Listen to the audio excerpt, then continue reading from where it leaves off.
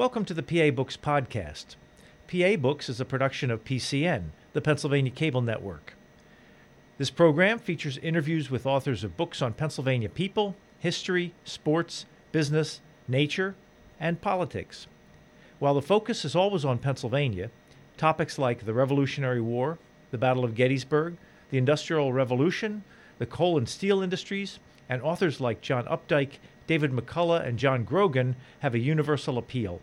We hope you enjoy this podcast.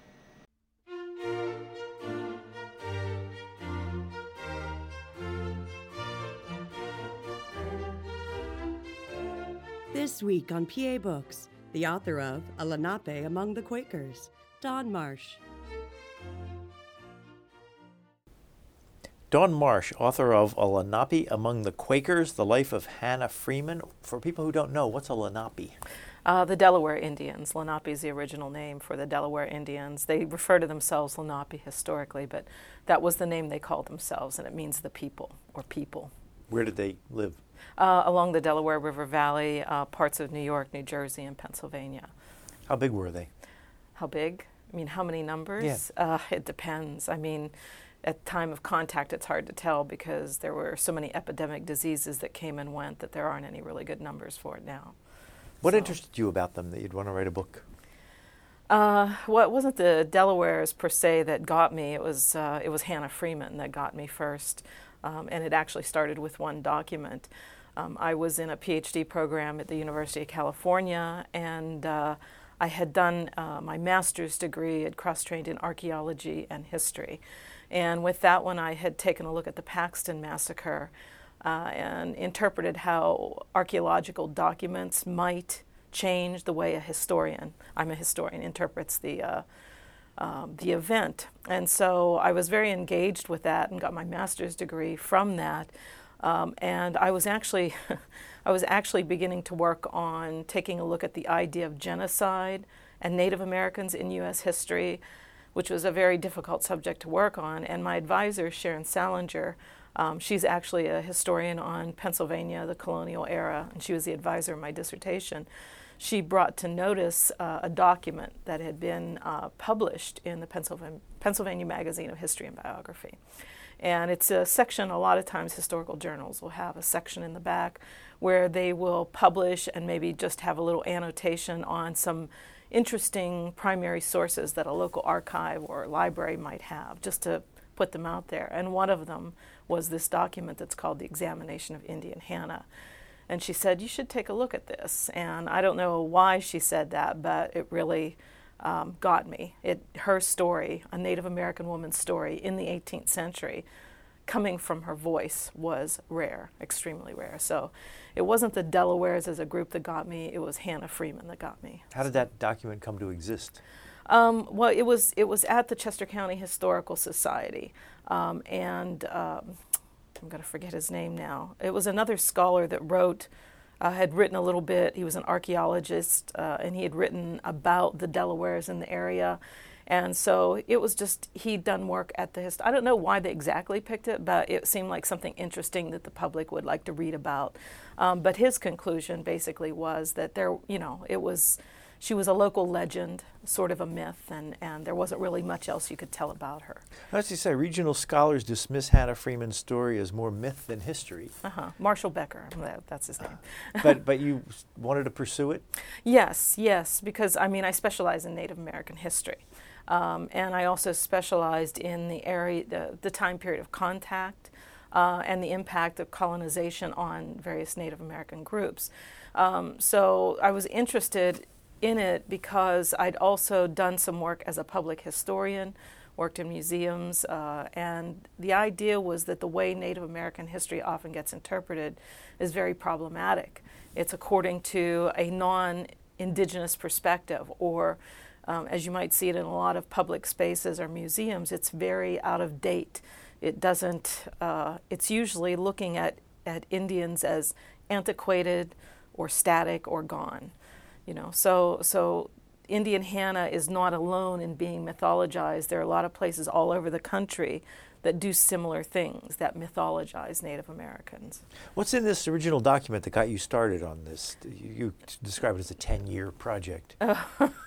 Well, the original document, the first one I saw, was the examination of Indian Hannah, and it was basically, it took a while to figure out exactly what it was, but it was a deposition. Basically, they were going to open the first poorhouse in the region, and basically the idea is that when they opened a poorhouse, you had to establish that the person that was going to be admitted was a member or had lived in the township, because it was funded by taxpayers. And so they did it designated by township. And so basically, she was most likely brought in or interviewed by one of the officials of the township and the county to discuss. We don't know exactly what happened. I mean, that's partly where the imagination has to take hold, but it's written as though somebody were asking her a series of questions. And also the original document has, scratched out parts, and it's reorganized in a sort of chronological format. But basically, she was being asked to substantiate her life in that township so that they could justify, putting her into a poorhouse at the taxpayer's expense. So it was a series of questions. How old was she at the time? She was probably in her 70s, and she was arthritic, had rheumatoid arthritis, according to some of the other documents. So she was an older woman. Did she want to go into the poorhouse? That's a good question. We don't know. The interesting thing about Hannah Freeman is, up until the time that they admitted her into the poorhouse, she had a very personal and intimate relationship with her Quaker neighbors. And she'd always lived in this area. She had worked for different people. She had moved freely across the lands. They had taken care of her, but when she got to be older, and apparently because of the arthritis, she was unable to travel around to work. And so they went from this very personal relationship to a very institutionalized relationship, which is the hard part to understand. I can't imagine that she would have wanted to be institutionalized rather than living among people she knew. You have a part in the back of the book where each of her neighbors agree to take care of her for a certain number of days or provide a certain amount of money. Yeah, that's a document that's called, the Chester County Historical Society calls it the Kindness Extended, giving it a name. And that was a document that was actually I was able to look at after I'd seen the examination, after I'd come to Chester County for my first research into the topic. And the document, I believe, was originally inside a family Bible. So it was a private document, but the archive had it. And this was basically done the summer before the examination was done. So it was pulled together the summer before the official document where they were establishing her ability to be entered into the poorhouse. And this document basically, what it turned out to be was a group of 34 Quaker men who gathered together and signed basically an informal contract. It has very formal appearance to it, and they take note that Hannah Freeman is the last of her kind, which is one of the things I challenge a lot. But they wanted to take care of her because she was ill, and she was unable to take care of herself, and she was unable to get around from place to place. And so that they were going to sign the document. Some of them were going to provide room and board. Others were going to provide money for her. Sometimes so many weeks at a time, sometimes so many shillings would be provided, until the time that the poorhouse was built. And they basically had a treasurer appointed who oversaw the funds. They planned for her funeral. In the event of her death, if there was money left over, they would return it. So it was a very formal-looking document kept informally and not a part of the public record. Why did they think she was the last of her kind? Because they wanted to. I mean, there's another author, Jeannie O'Brien, who wrote a book called Firsting and Lasting. And it's a phenomenon you see a lot, especially in the eastern United States, where there is a history of Native Americans. Native Americans heavily populated the Atlantic seaboard and eastern woodlands. And so as colonial towns came into areas and populated, there would be most often Indians like the Delaware, the Lenapes, the Delaware at some point found that they could not live successfully, even though lands had been guaranteed to them, even though they had treaties.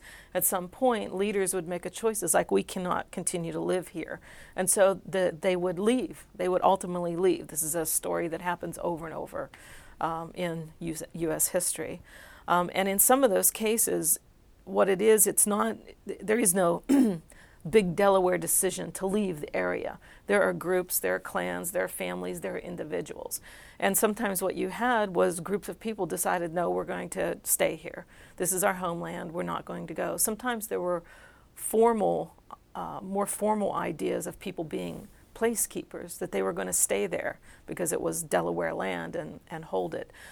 So she was her family and others like her stayed, but she wasn't the last of her kind, because even the newspapers will remark, I think it's 20 years later, there's another last of her kind not too far. So there are still Delaware people that live in this area today, so they didn't all go away and disappear. Did she own the land that she was living on?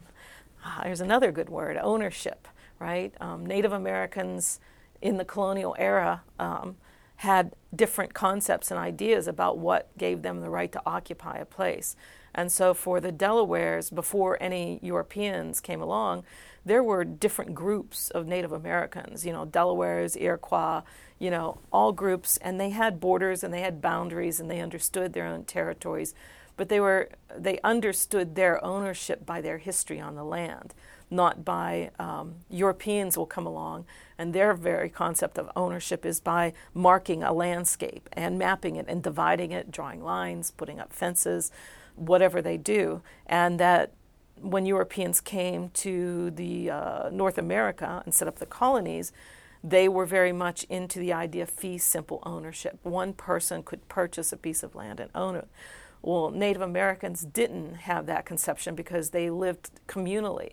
You might have clans, or different family groups that occupied a place, but they knew what belonged to them, right? So it's a very different concept that came into conflict all the way into the 20th century. So did William Penn buy land, yes, in his mind, buy it from the Indians? Right. That's what, again, part of the problematic exceptionalism of William Penn's colonial policies. He's always framed as being, the peaceable kingdom idea, that somehow the relationship between William Penn and the Native Americans that lived in what would become the colony of Pennsylvania was exceptional and different. And he was, in some aspects, very different in the fact that because of his Quaker background, right, he did not want to have to engage in warfare to control colonial lands. And up to that point, if you look in New England or if you look into the Southeast, the Chesapeake area, the English colonizers basically had to wage war, constant warfare, and force Indians off of land. That's how it was happening. So his idea was to avoid this. And what he thought was the best way to avoid it was to purchase the lands, which is what he had his agents do. Begin purchasing lands through a series of treaties. So and he believed he'd bought it all. I want to read this from your book. You say William Penn and his colonial enterprise are presented as unique and exceptional in large part because of his relations with the Lenapes. As historian James O'Neill Spady stated, there is no evidence that the Lenape praised the benevolence or justice of William Penn's policy, and in fact, if given the chance, they might offer a story of bitterness, disappointment, and loss. Mm-hmm. Well, ultimately, I call it benevolent colonialism, because even though, Pennsylvania was still a very violent place, and even though William Penn and his heirs and representatives did not declare war on the Delawares until the 1750s, even though I call it benevolent colonialism because they were dispossessed, right? And it was illegally. Sometimes it was legally and other times it was illegally, but either way, they forced people to leave their homes. They had no choice. What did they give them in exchange for their land? What did the treaties have in them? Usually the treaties involved material goods and sometimes money.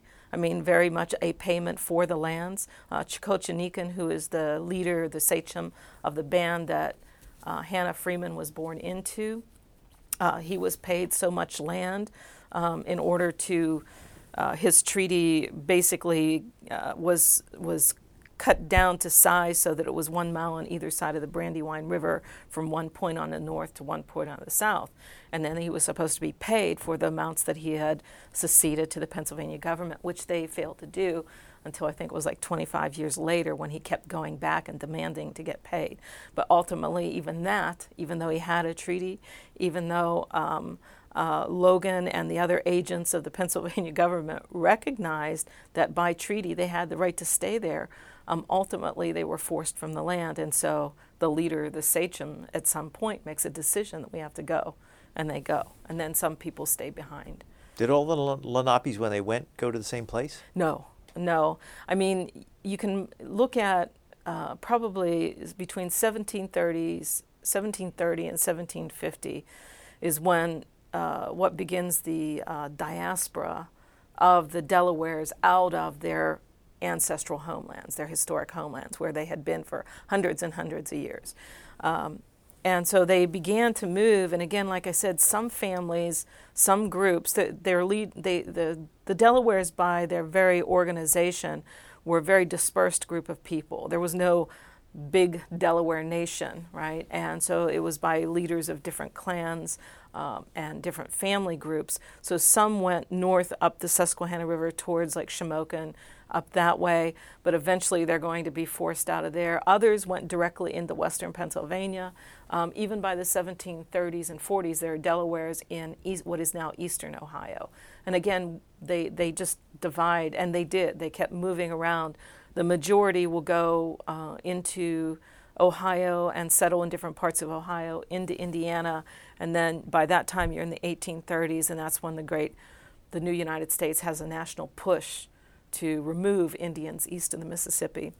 And they'll end up, eventually, the Delawares are in Canada, the Delawares are in Oklahoma, there are unrecognized groups in New Jersey, and of course there's Delaware people all over the place. So, is there one concentration of Delawares or Lenapes today? In the United States, we have two federally recognized nations of Delaware people, and they're both in Oklahoma.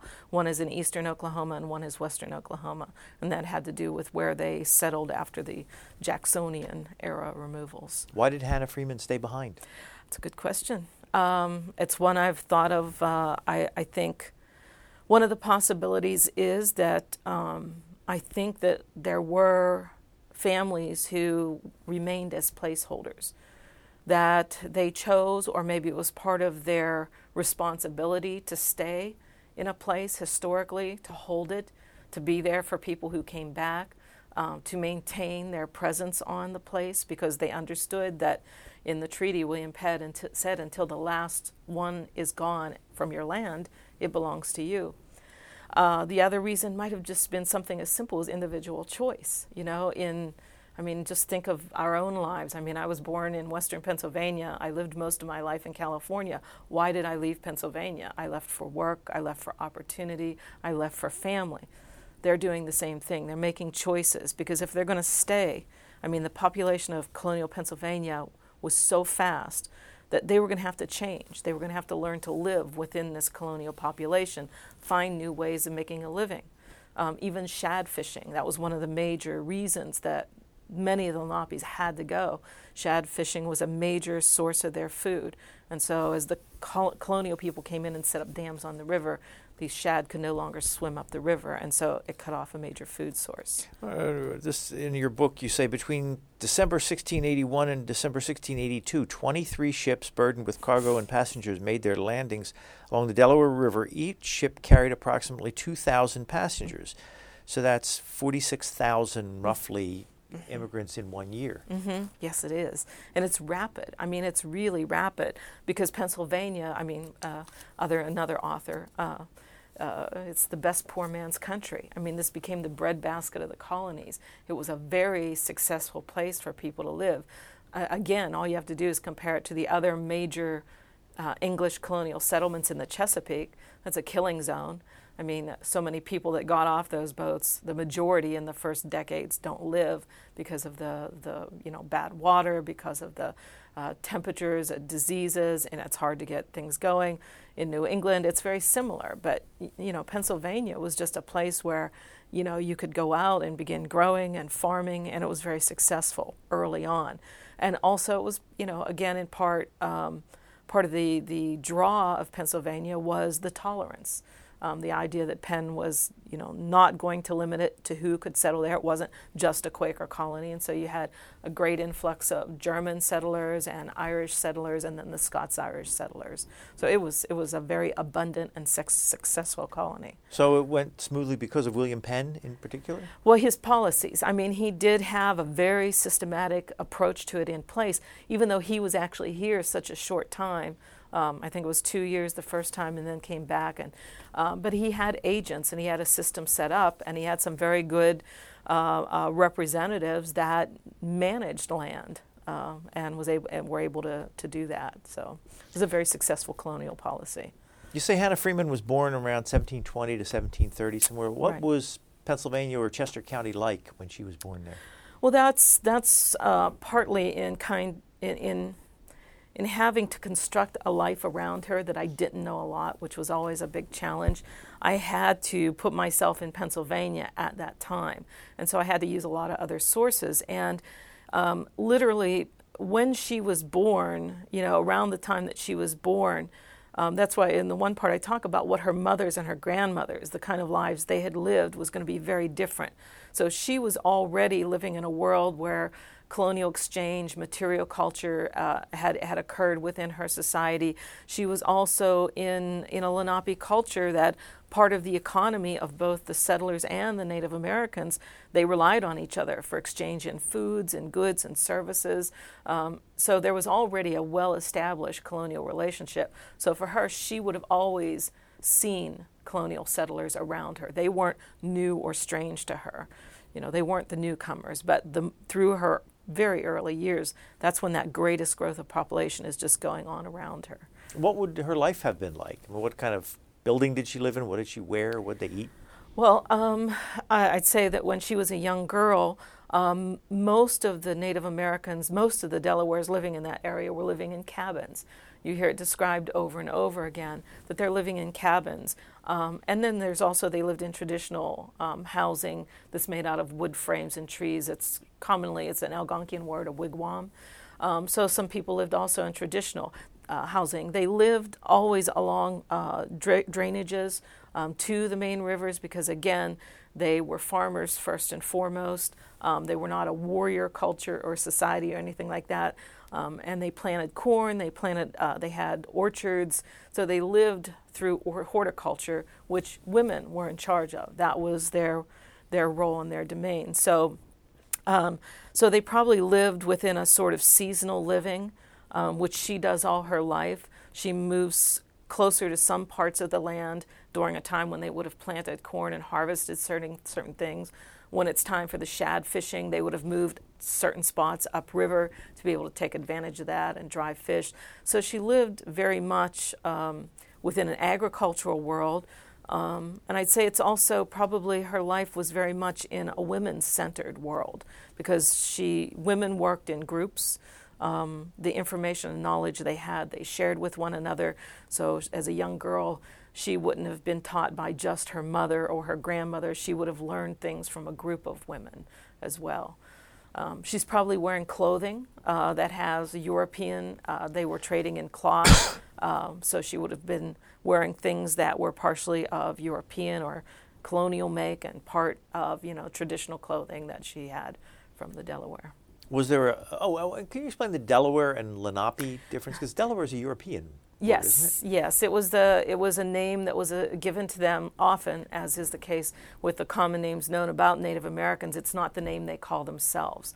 So they were referred to the Delaware early on because of their location on the river, and the river was given that name because of his Delaware is his last name. I can't remember his royal title was, but it was an English name. And because that's where the main population lived, that's what they were called.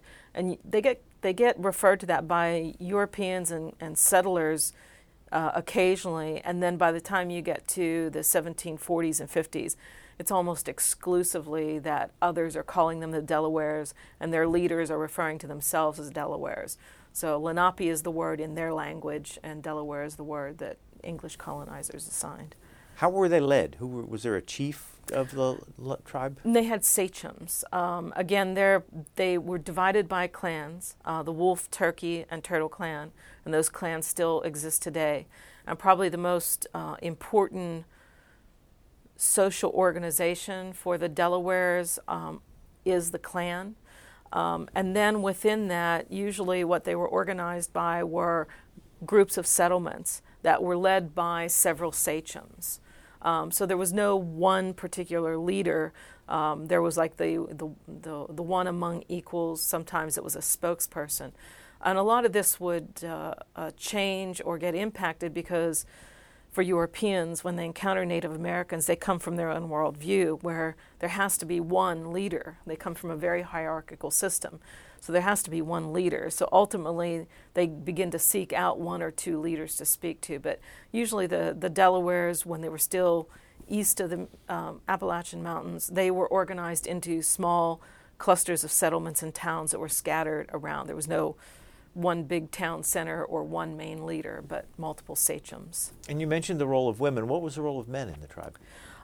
Well, again, I'd say that for the men, their roles were hunting, right, and fishing.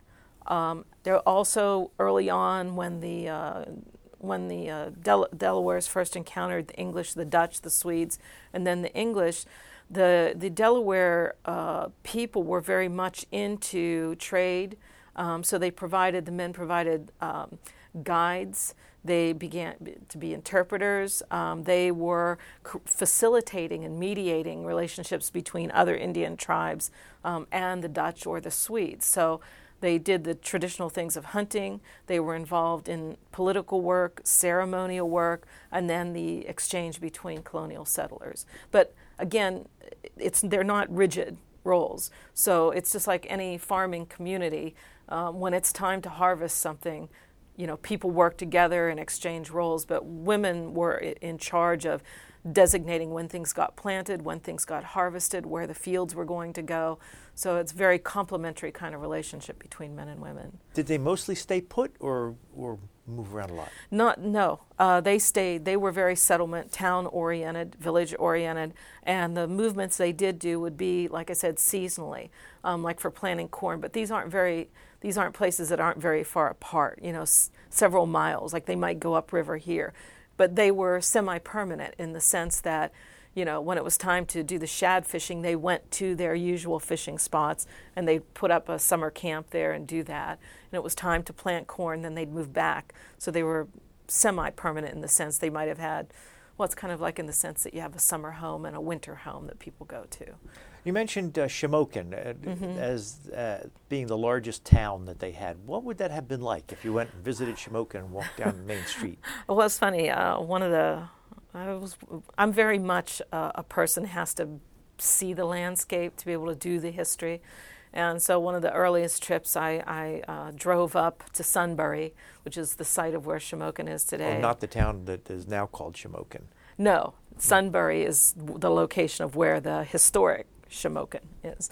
So I walked along there, I tried to imagine that. There's the division of the rivers, the branches of the river there. There's an island in the middle, and it's hard to do that.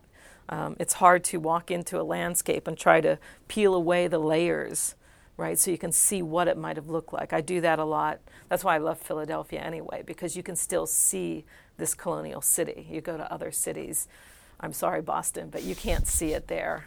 Go to New Orleans, and it's still a colonial city.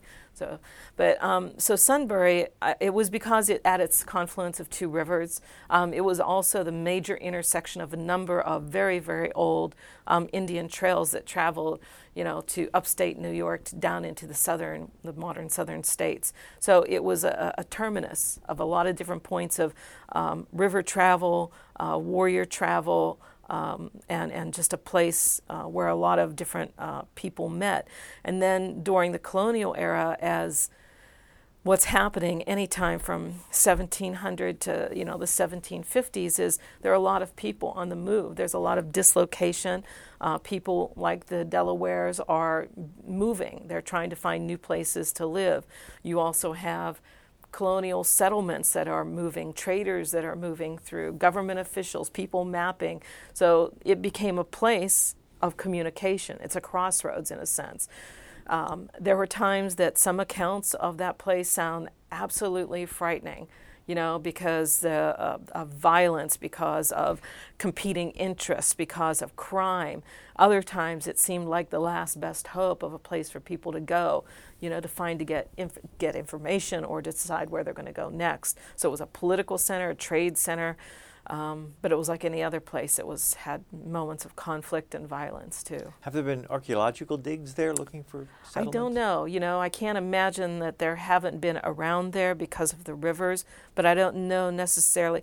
Actually, now that I think about it, the fort that was there later on, there were excavations. I think it was Fort Augusta that was built there, but I don't know necessarily of the Indian town. I'm not sure if they did or not. So what did you learn about Hannah Freeman in writing it? And first of all, her name. It does not sound like an Indian name.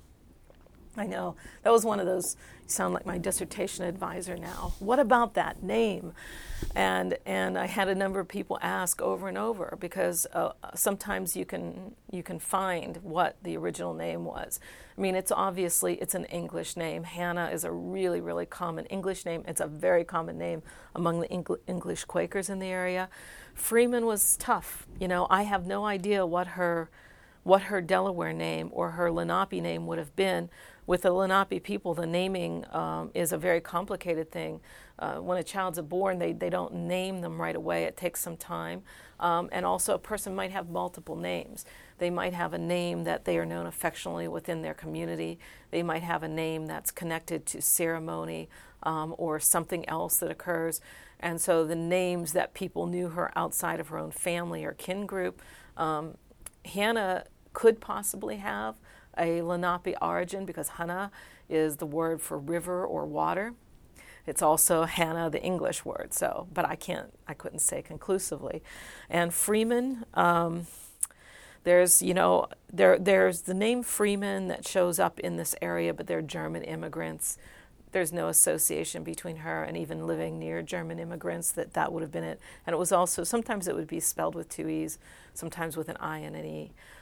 Then there was also the designation that you see a lot is that free blacks, the Freeman name was associated with that. So the question was, well then, was she married to, was she related to, did she live near? I have nothing for that either. So it came up, despite multiple attempts, it came up with no answer. So you found the one document of her giving her oral history, and what other documents did you come up with that mentioned her? The two main documents that get printed at the end of the book. Again, the idea is that I use these documents with my students so that they can learn how to do history, how you can actually uncover history. That's why we put those in there. So those two main documents, the kindness extended, which was the contract, and the examination, which was the testimony to have her put in the poorhouse, those were it. I mean, that was it. I had two documents. Historians are kind of fanatic about having a lot. So then I began to, with the great help of the archivists at Chester County Archives and Chester County Historical Society, I began to put together the names of the men who had signed the kindness extended and look for documents that they had, right? Because they all knew her and they all saw her. So I came up with journal entries where they were delivering hay to her. I had other journal entries where she came and she treated people's children for illness. I have other documents where they made note of her. And then you also get into newspaper articles that began to appear within, I think the first one is 1824. Within a generation after she dies, people start to write about her or talk about her. So there's a series of accounts of Hannah Freeman. The legend and lore stuff starts, but within those are people remembering she did this here, she was there. And then a third collection of sources that was very useful is the Albert Cook Meyer collection at the Chester County Historical Society. Albert Cook Meyer was a Quaker. He was a historian. He lived at the end of the 19th century, beginning of the 20th century, and he wrote on the Irish Quakers. He was a he collected all kinds of information and wrote about it. And he had in his plans to do the commemoration in 1909, he had done his own history of Hannah Freeman. And what he did, it was fascinating. He didn't drive, right? And so what he did was he sent out letters. He would write letters. He was a genealogist of the furthest extent, and he traced all these families that had lived around where Hannah was, that knew her, and sent letters to them. And they were basically letters that were interview questions, a series of questions asking what they knew about Hannah, and sent those out, and then people sent those back, or some filled them out. And then you've got accounts of people who actually knew her, remembered her when they were a child, and told stories about her. So a lot of different things came together. You said in your book that she was a doctor or a healer? A healer, yes. Well, I just, again, in the 18th century, the professionalization of medicine, or what we would call a doctor, had varying degrees to it relative to when I say I'm going to the doctor now. I'm hoping to see some plaques on the wall that tell me that. And so she was somebody who had ethnobotanical knowledge, that she was called upon, and the Quaker neighbors knew this about her, that she was called in to heal people, that their children were sick with fevers or coughs. This is not just Indian families. No, these were the Quakers. And now Quaker families knew that there were people, English people also practicing medicine around them, but they called on her. And she made teas, and she made things that brought down fevers and got rid of coughs. And again, that's easily understood because we know that Native Americans in the Eastern Woodlands had a great indigenous medicine cabinet. Everything from basic aspirin that we use today comes from a tree bark, willow tree bark, that North American Indians used and Europeans encountered. So they have a lot of knowledge about medicine. So she knew things that helped, and she was called upon to, and it worked. It was successful. What made her memorable enough that historian would have sent letters around to people asking, do you remember her? And what was memorable about her that they remembered her? She was a myth. She was the last of her kind. By that point. Was she the last Lenape who was living in the area when she died? No. Absolutely. There's a woman named Lydia Sharp. I mean, I don't know. I know that there were families of Lenapes who stayed. They're still here today. Their descendants are still in the area today.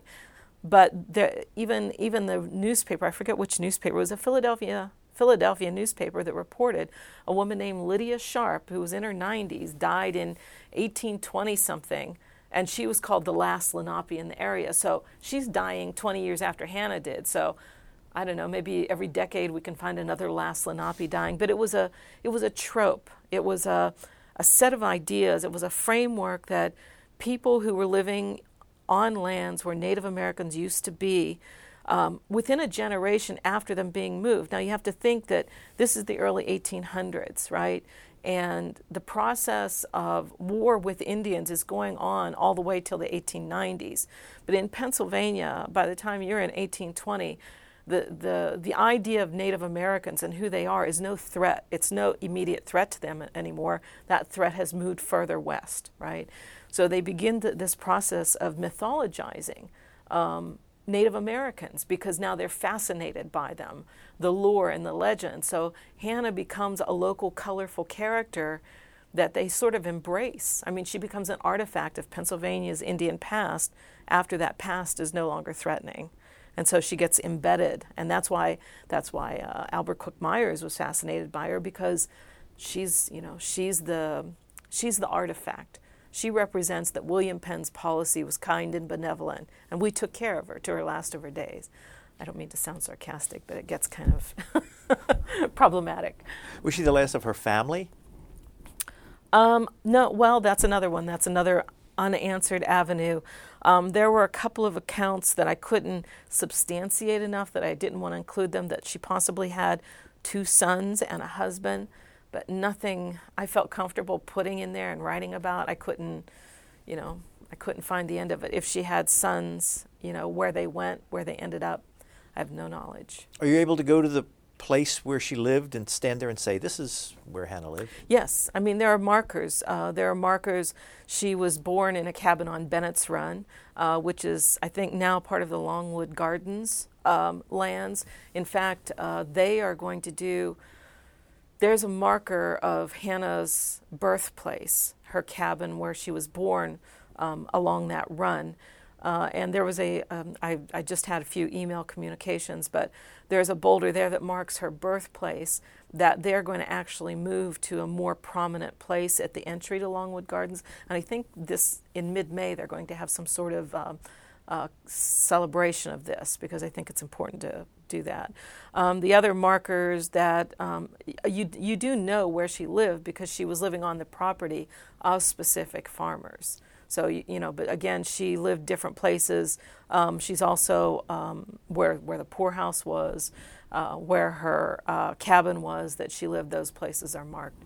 And the local historical society can give you information. And you can look online even and find markers for those things. Did she think she owned the land she was living on? Well, yes. I mean, from her perspective, I guess I do want to back up, though. I just thought of something. When you asked about, is there anybody of her family left here? And I guess, again, we get into our thinking of our own heritage, right? And when we think of family, people being related to us, we think about who my direct grandmother was or grandfather was and who my children are. That's our family. But in many Native American worldviews, your family is a clan. So it's not just who your direct legacy is. So is Hannah's family still around here? If there are people that are of Delaware descent that are still living in the area, then I'd say yes, right? Now back up. What did you just ask me about before that? Did she think she owned the land she lived on? Right. Well, there are a couple of accounts of people that knew her, right? Albert Cook Meyer's notes. And one of them that struck me, there were several accounts that struck me. They talked about how she was a very proud woman, almost arrogant. And one of the people that knew her, had seen her riding around on horseback as a child, said and it was a great quote, she rode up and down this river like she was the queen of the whole neighborhood. And it makes sense. It's like she knew that those lands belonged to the Brandywine clan. She would have known that. That would have been part of her heritage. It's what she grew up with and knew. So she knew that, and she also understood the idea that as long as she lived in that place, it belonged to her. So for her, it did. And the fact that every farmer that lived up and down that river, wherever she wanted to go, nobody ever stopped her. Nobody said, you can't plant corn here. No, you can't come and harvest apples here. No, you can't cross my...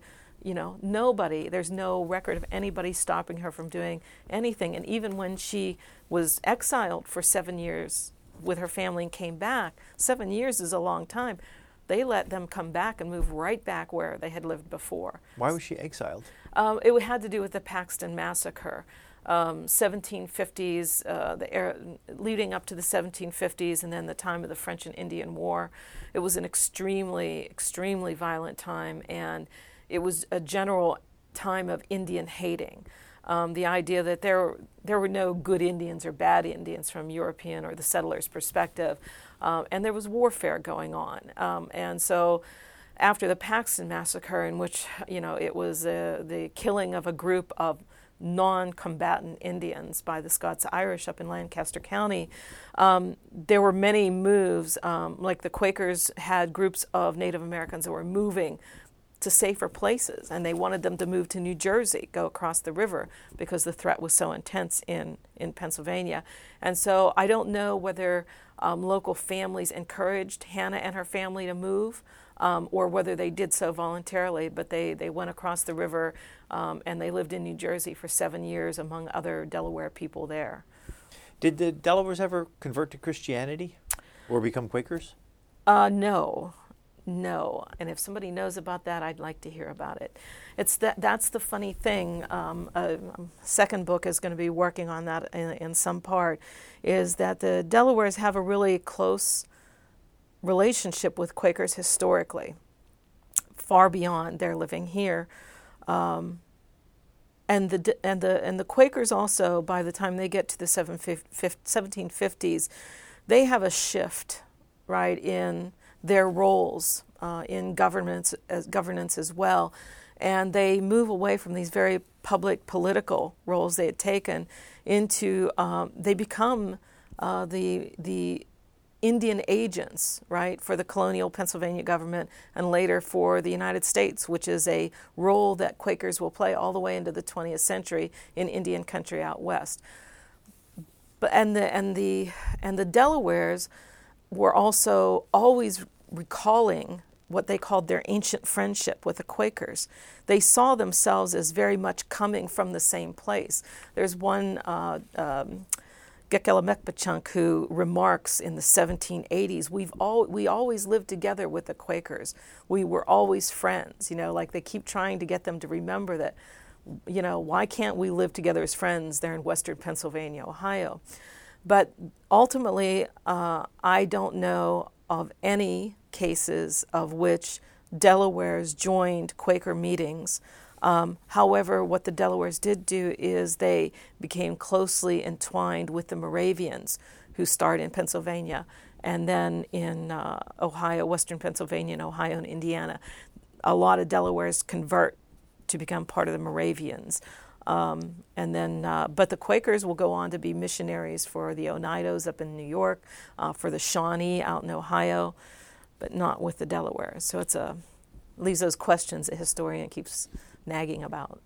You say in your book, the Scots-Irish settlers arrived in Pennsylvania with a reputation as a belligerent and violent people. Mm-hmm. Did their arrival start friction that hadn't been there before? No, I wouldn't say that it started friction. It just kind of, I call them the shock troops for Quaker colonization because I call them belligerent people because they themselves had been forced off their lands in England and removed to other places. So they were very much tuned in to having to fight border wars, having to fight to hold on to territory that belonged to them. So their coming to the colonies was in part their chance now to have their own lands.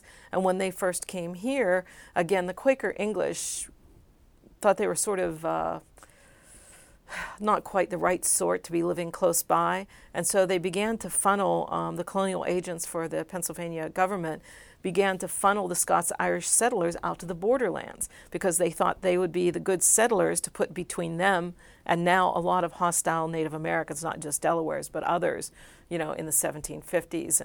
And so they did. That's where they moved out to that area. And they were without any exception, Indian hating. They were very much into that the only good Indian is a dead Indian. They didn't care who the Quaker said, these are friendly Indians, these are our friends, don't harm them. They're the ones that will, commit the crimes of the Paxton Massacre. Was the French and Indian War, did it involve the Delaware or the Quakers? Yes. Yeah, I mean, it involved everybody in a sense. It starts out again as this contest between what is the English border, of their colonies and the French border of their colonies, and it's contested over basically the Appalachian Mountain boundary, which nobody's actually gone out and drawn a line, but you know how it is when empires want to fight, they're going to fight. The Quakers were it will be, like I said, the undoing of Quaker political power in the colony of Pennsylvania, because again, they have a peace policy, pacifism, and so they are trying to avoid engaging in warfare, and people living in Pennsylvania want to be protected, right? And so they're going to lose their political authority, their external political authority that way, so they're engaged in that. The Delawares are also engaged too because both the English and the French are courting various Native American groups, and most of the Delawares are in western Pennsylvania. And so the French and the English are both getting various Native American groups to align themselves with their interest, to either be with the French or be with the English. And again, there's no one Delaware group, so there's various leaders and sachems that, are trying to make decisions that are best for their people. And most of the people in western Pennsylvania and eastern Ohio have been dealing with warfare and dispossession, and they're just trying to live someplace. So you have an older generation of Delaware leaders who are looking for neutrality, right?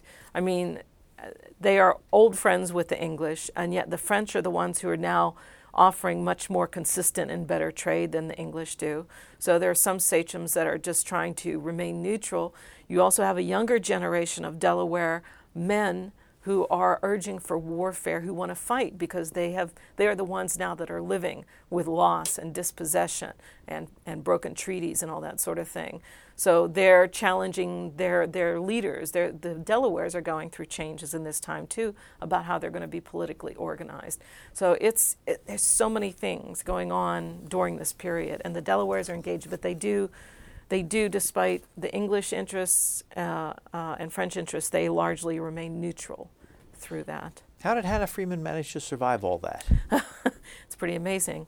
Well, like I said, she was exiled. I mean, for the part during the French and Indian War, she's in New Jersey. New Jersey wasn't going through the same type of thing? Well, New Jersey, again, it's a little bit further removed, but yes, they were raising military efforts too in the French and Indian War, because again, it's about defending English colonies. But the New Jersey colonial government had its own system for protecting and recognizing what they considered the friendly, non-belligerent, non-combatant Indians, and they literally had to register with the colonial government. They had to come in and sign up and say, I'm the father and these are so many children and we're not combatant and we're not on either side. So they actually had a system. So it was safer. It was safer for them to be in New Jersey than to be in Pennsylvania. Pennsylvania was the border of the war zone. When the Revolutionary War came along, were the Delawares mostly gone by then, or did they get caught up in it? Yeah, no, they get involved in the Revolution, only they're in western Pennsylvania and Ohio. But the Delawares that are living here, again, I only know about Hannah and some of their families around her, but they did like most people did when war came to their country. I mean, Hannah Freeman's working on different farms and with different families. I mean, by the 1770s, she comes back from exile in 1763, and after that's when you see a real shift from, again, most of the Delawares are gone from southeastern Pennsylvania, right? So there are families here and there. So you see a real shift in her, with her mother and her grandmother and her aunties are now working for wages and working on different farms because their subsistence, their way of subsisting, isn't available, so they have to work like other people do. They have their small gardens that take care of their own families, but they're also out working on farms and earning money and also, exchanging for goods. And so the war comes to this place, and Hannah Freeman's working on farms that are right near where the Battle of the Brandywine takes place. And like I create a scene where she was working in one of the farms where the battle extended into, so she may have been there helping and doing just like she did any other time. Well, when most of the Delawares moved away and she was one of the few who remained, did she continue to live like an Indian, or did she assimilate? Did she dress like Europeans, or were there other Europeans who did jobs like she did? That's an interesting question. It's one that, being a specialist in Native American history and teaching Native American history, is what makes an Indian Indian and what makes them not an Indian anymore. And so it's like Hannah Freeman, as far as I understand, remained a Lenape Indian all of her life. And the way she remained a Lenape Indian is because that's how she identified herself. Although at one point you say she said she didn't remember the language anymore. Right. Well, you can see that, I mean, again, it's after the revolution, or after the exile, and they're coming back in 1763. She has her aunties die, her grandmother dies, her mother's died. So she's like losing the generation of people that she spoke most often her own language to, and so she's going through a period of when she's not speaking. She's speaking more with English people than her own. But I also would tend to think that I know people who were born in other countries and grow old, and they never lost that first language they knew. So I would imagine that part of that was for the benefit of the interviewers too, But she spoke English and she spoke her own language. But what made her Lenape was the fact that she didn't convert to Christianity. She identified herself as Lenape. There's no doubt that she lived a world in which how she looked. She was probably dressing very much like her colonial neighbors. Not that she would have been walking around in what somebody would expect to see as Indian garb. That isn't what makes her an Indian. It was how she identified herself. What would you want to ask her? I don't know if I'd want to ask her anything specific, as I just want her to tell me what it was like to see all the changes that went on around her. And I guess I'd want to know why she didn't leave, why she didn't go with the majority of her people, because that must have been a very difficult choice, and whether or not that was a choice that was made for her by other people, by her family, or whether it was some other decision that was made by her community. I don't know. But I think it was like we were discussing a little earlier about oral histories. I think I might have a question or two, and then I'd hope she'd just talk to me, but yeah. How long did she live? Probably into her 70s. Again, she died in 1802 at 3, and then if she was born in 1720s, 1730s, she's in her 70s. She's in her 70s. What was it about this book that took 10 years to write? Oh, that's a good question. Well, I'm a late bloomer. I decided to go to graduate school, and I got my PhD when I turned 50. So at the time that I was doing this, I was living in California. I had 3 children, and I was a single mom. So my opportunities to get to Pennsylvania to do the research, and also the fact that when I had completed my dissertation in 2003, the dissertation had much more built around it that has to do with the broader Lenape history in Pennsylvania, and not Hannah Freeman. And it was the publisher who the editor, when he reviewed the book, he was the one that said to me, he said, there are parts of this dissertation that sound just like this historian, and you're doing all this arguing, but the chapters that you write about Hannah, it's like your voice comes through, the story's alive. And he said, can't you go back and do more research to find out about Hannah? And so I knew it. When he said it, I knew it, because I knew those were the parts that I felt most comfortable writing, was when I wrote about Hannah. So rather than taking a year or two to turn a dissertation into a published book, I stopped and I went back and I did more research, and then I rewrote the whole thing. And it was all about Hannah at that point. So that and taking multiple jobs and then finally moving to Indiana in 2007. What's your day job now? I just got tenure. I'm an associate professor at Purdue University in the history department. And you mentioned partway through this interview that there was a second book that you were working on? Yeah, well, I have 2 books I'm working on. One started a while ago that'll be finished first, and it's about indigenous filmmakers. It's called The Red Carpet. I used to be a film critic in California for a short while. And so I was approached by a publisher if I would write a book about modern Native American filmmakers, because there's so many more of them now telling their own stories. So that's one project. But the project that brings me back to what I love to do again is a very late 18th century book. It's called The Sons of Peace. And basically it is situated in Western Pennsylvania and Ohio, and I'm looking at this relationship again, this diplomatic, historic relationship between the Delawares and the Quakers that carries on. Well, we are out of time. We've been speaking with Dawn Marsh. She is the author of this book, A Lenape Among the Quakers, The Life of Hannah Freeman. Thank you very much. Thank you. You've been listening to a podcast of PA Books, a production of PCN, the Pennsylvania Cable Network. We'd like to hear from you. Our email address is pabooks@pcntv.com. Like us on Facebook to learn more about PA Books.